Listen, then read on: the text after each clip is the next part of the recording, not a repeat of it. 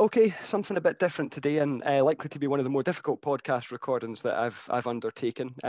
We normally take time out to chat with footballers past and present about their careers and their experiences, and today, in a way, is no different. We've been joined by Bill. Bill, thanks for allowing the fourth official to give you the platform to share your story today. Just over a week ago, the Scottish FA published a report which had looked into harrowing sex abuse allegations in Scottish football. It's a topic that I don't feel particularly qualified to talk about. I have read the report, I've seen the coverage, and if I'm being completely honest, that's about as much as I can stomach. But I wanted to highlight a quote that has always touched me and was spoken by George Santayana. It's enshrined at the site of the Auschwitz-Birkenau concentration camp in Poland, and it reads simply as follows: "Those who cannot remember the past are condemned to repeat it." For me, it's a sentiment that rings true in respect of the historic sex abuse scandal that has cast a dark shadow over Scottish football for quite a long time. So after a bit of deliberation, this podcast absolutely felt like the right thing to do. Bill, before you share your story, how are you? Yeah, I'm good, thanks, Thomas, all things considered. I decided to forgo my anonymity actually about a year ago just now. Mm-hmm. I made a couple of contributions to paper reports prior to that, but I'd retained my anonymity and then was approached by Alex Thompson at Channel 4 News when he'd done his first coverage of the abuse scandal. And at that point, I made the decision that, yeah, I would forgo the anonymity and raise my head above the parapets, as I say.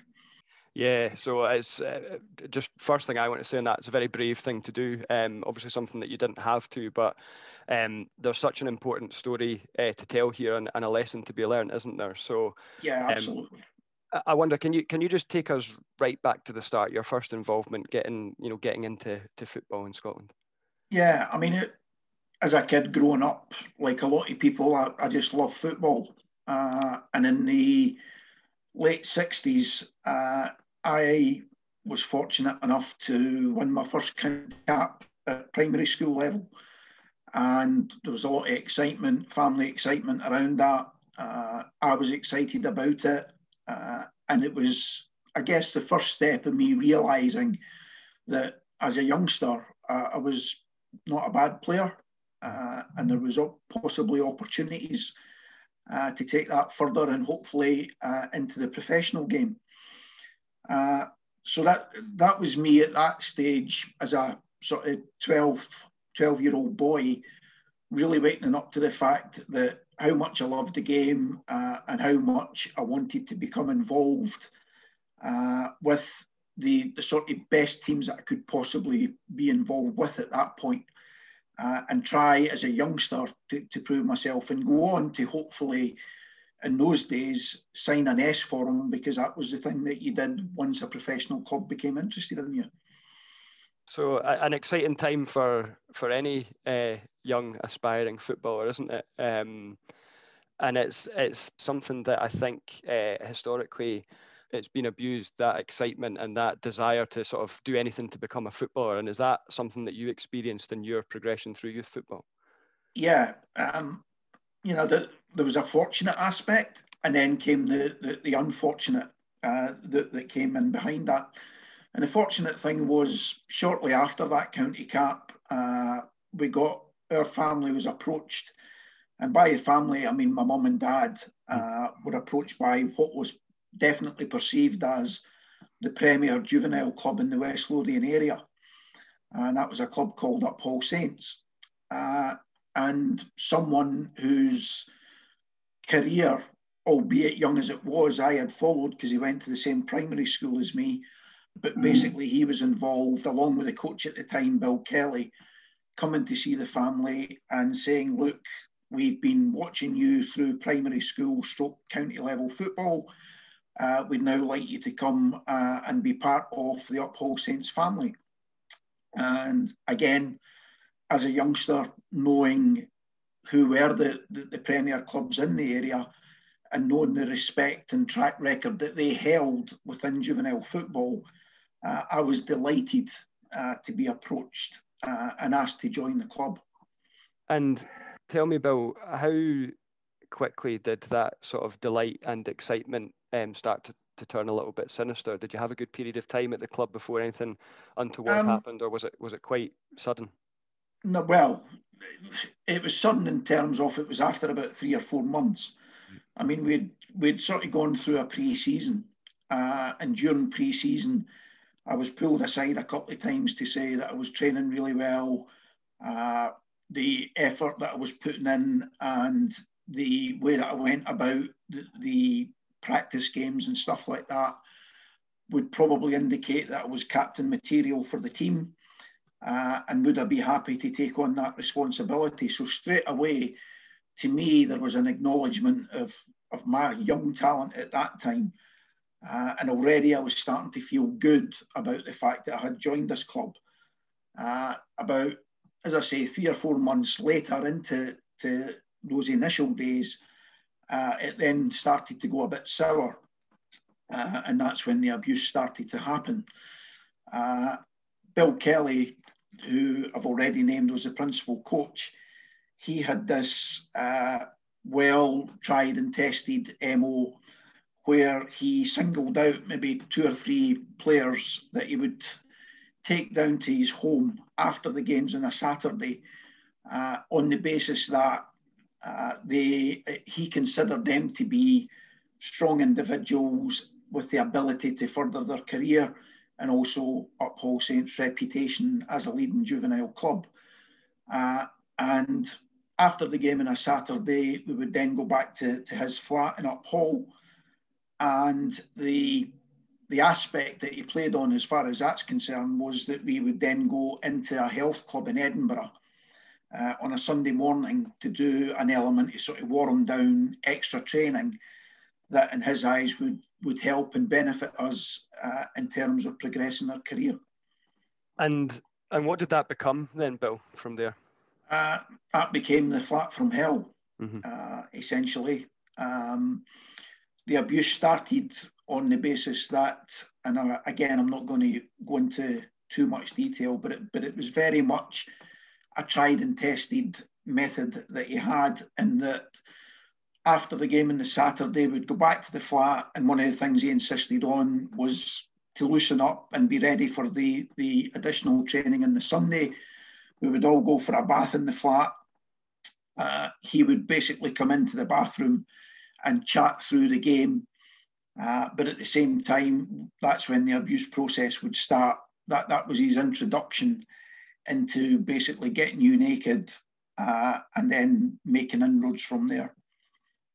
It's obviously it's incredibly difficult to listen to, and I'd imagine a difficult story to tell. And it's just one example of something that clearly was happening quite widespread across Scottish football.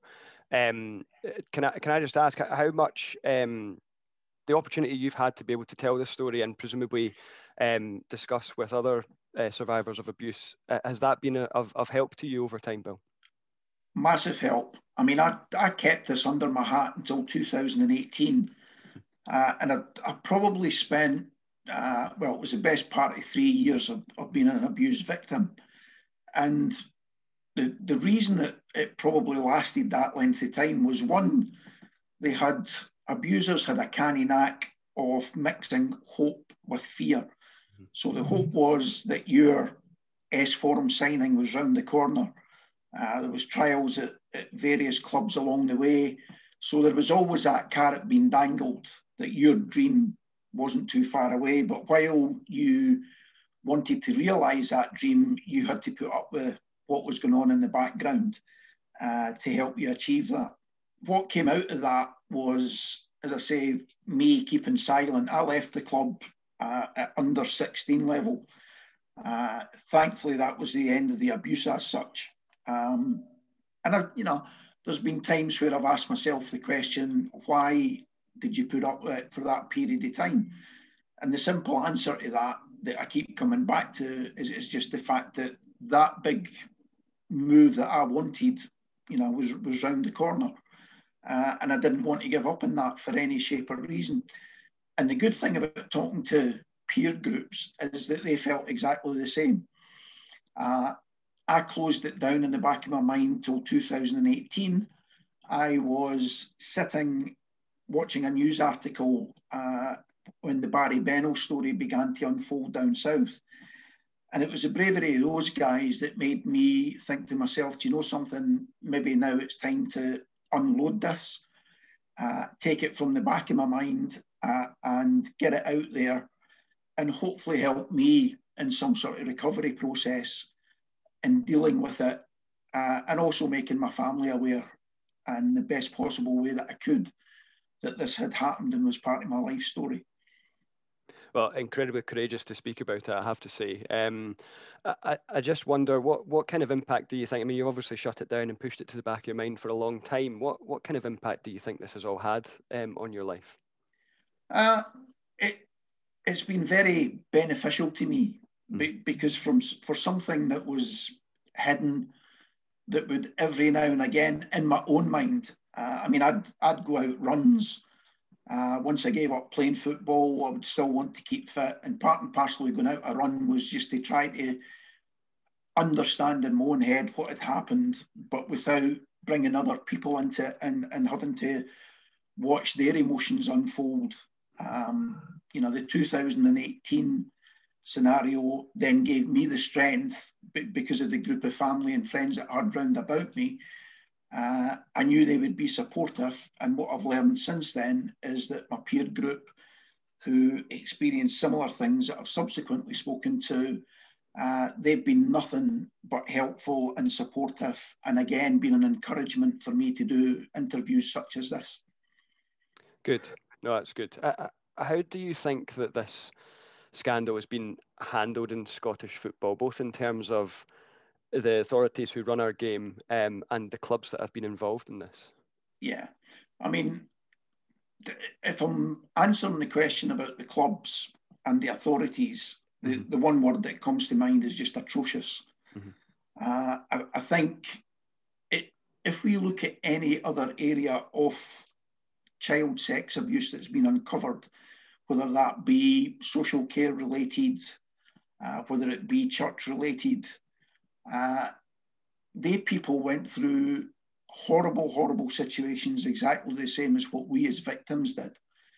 But for some reason, within football circles, everybody wants to sweep this under the carpet. That includes the authorities, it includes the clubs, and it includes, unfortunately, the politicians that are involved in Scottish government today. And that's pretty much across the board. Does that make closure something that has been difficult for you to find until that kind of acknowledgement, the proper acknowledgement from the authorities and the clubs and the politicians involved? Does that make closure something quite difficult to find, Bill? It does, Thomas, because since I've given up my anonymity, I've unfortunately received contact from others who want to remain anonymous, but who have given me their stories. And to listen to some of the occurrences that have taken place, it breaks your heart, simply because part and parcel of those stories, and I'll give you a for instance, was a report being made to the police, allegations made specifically about Bill Kelly, and a fortnight later, that youngster was approached by the police to say that he was telling lies and besmirching the good character of a man who had done a lot of good within West Lothian football, even to the extent that his parents actually gave him a row and started to question whether he was lying or not. And it's that type of thing that makes me think that the only way that we're ever going to uncover and get under the skin of what happened, not just at club level, but beyond that, and by that phrase, I mean the judiciary of the country as well, we really, really need to look at some sort of public inquiry. So if there's one thing that you would like to see happen now, is that a properly run public inquiry? The politicians today, their deflection of the whole thing has been around the fact that the SFA were publishing this report, and they were sitting back waiting to see what the outcome of the report was and is. That day's come and gone now. I've subsequently emailed a number of politicians and basically said to them, right, okay, we've got that out of the way now. Can we progress this forward and take it a little bit more seriously from a government point of view?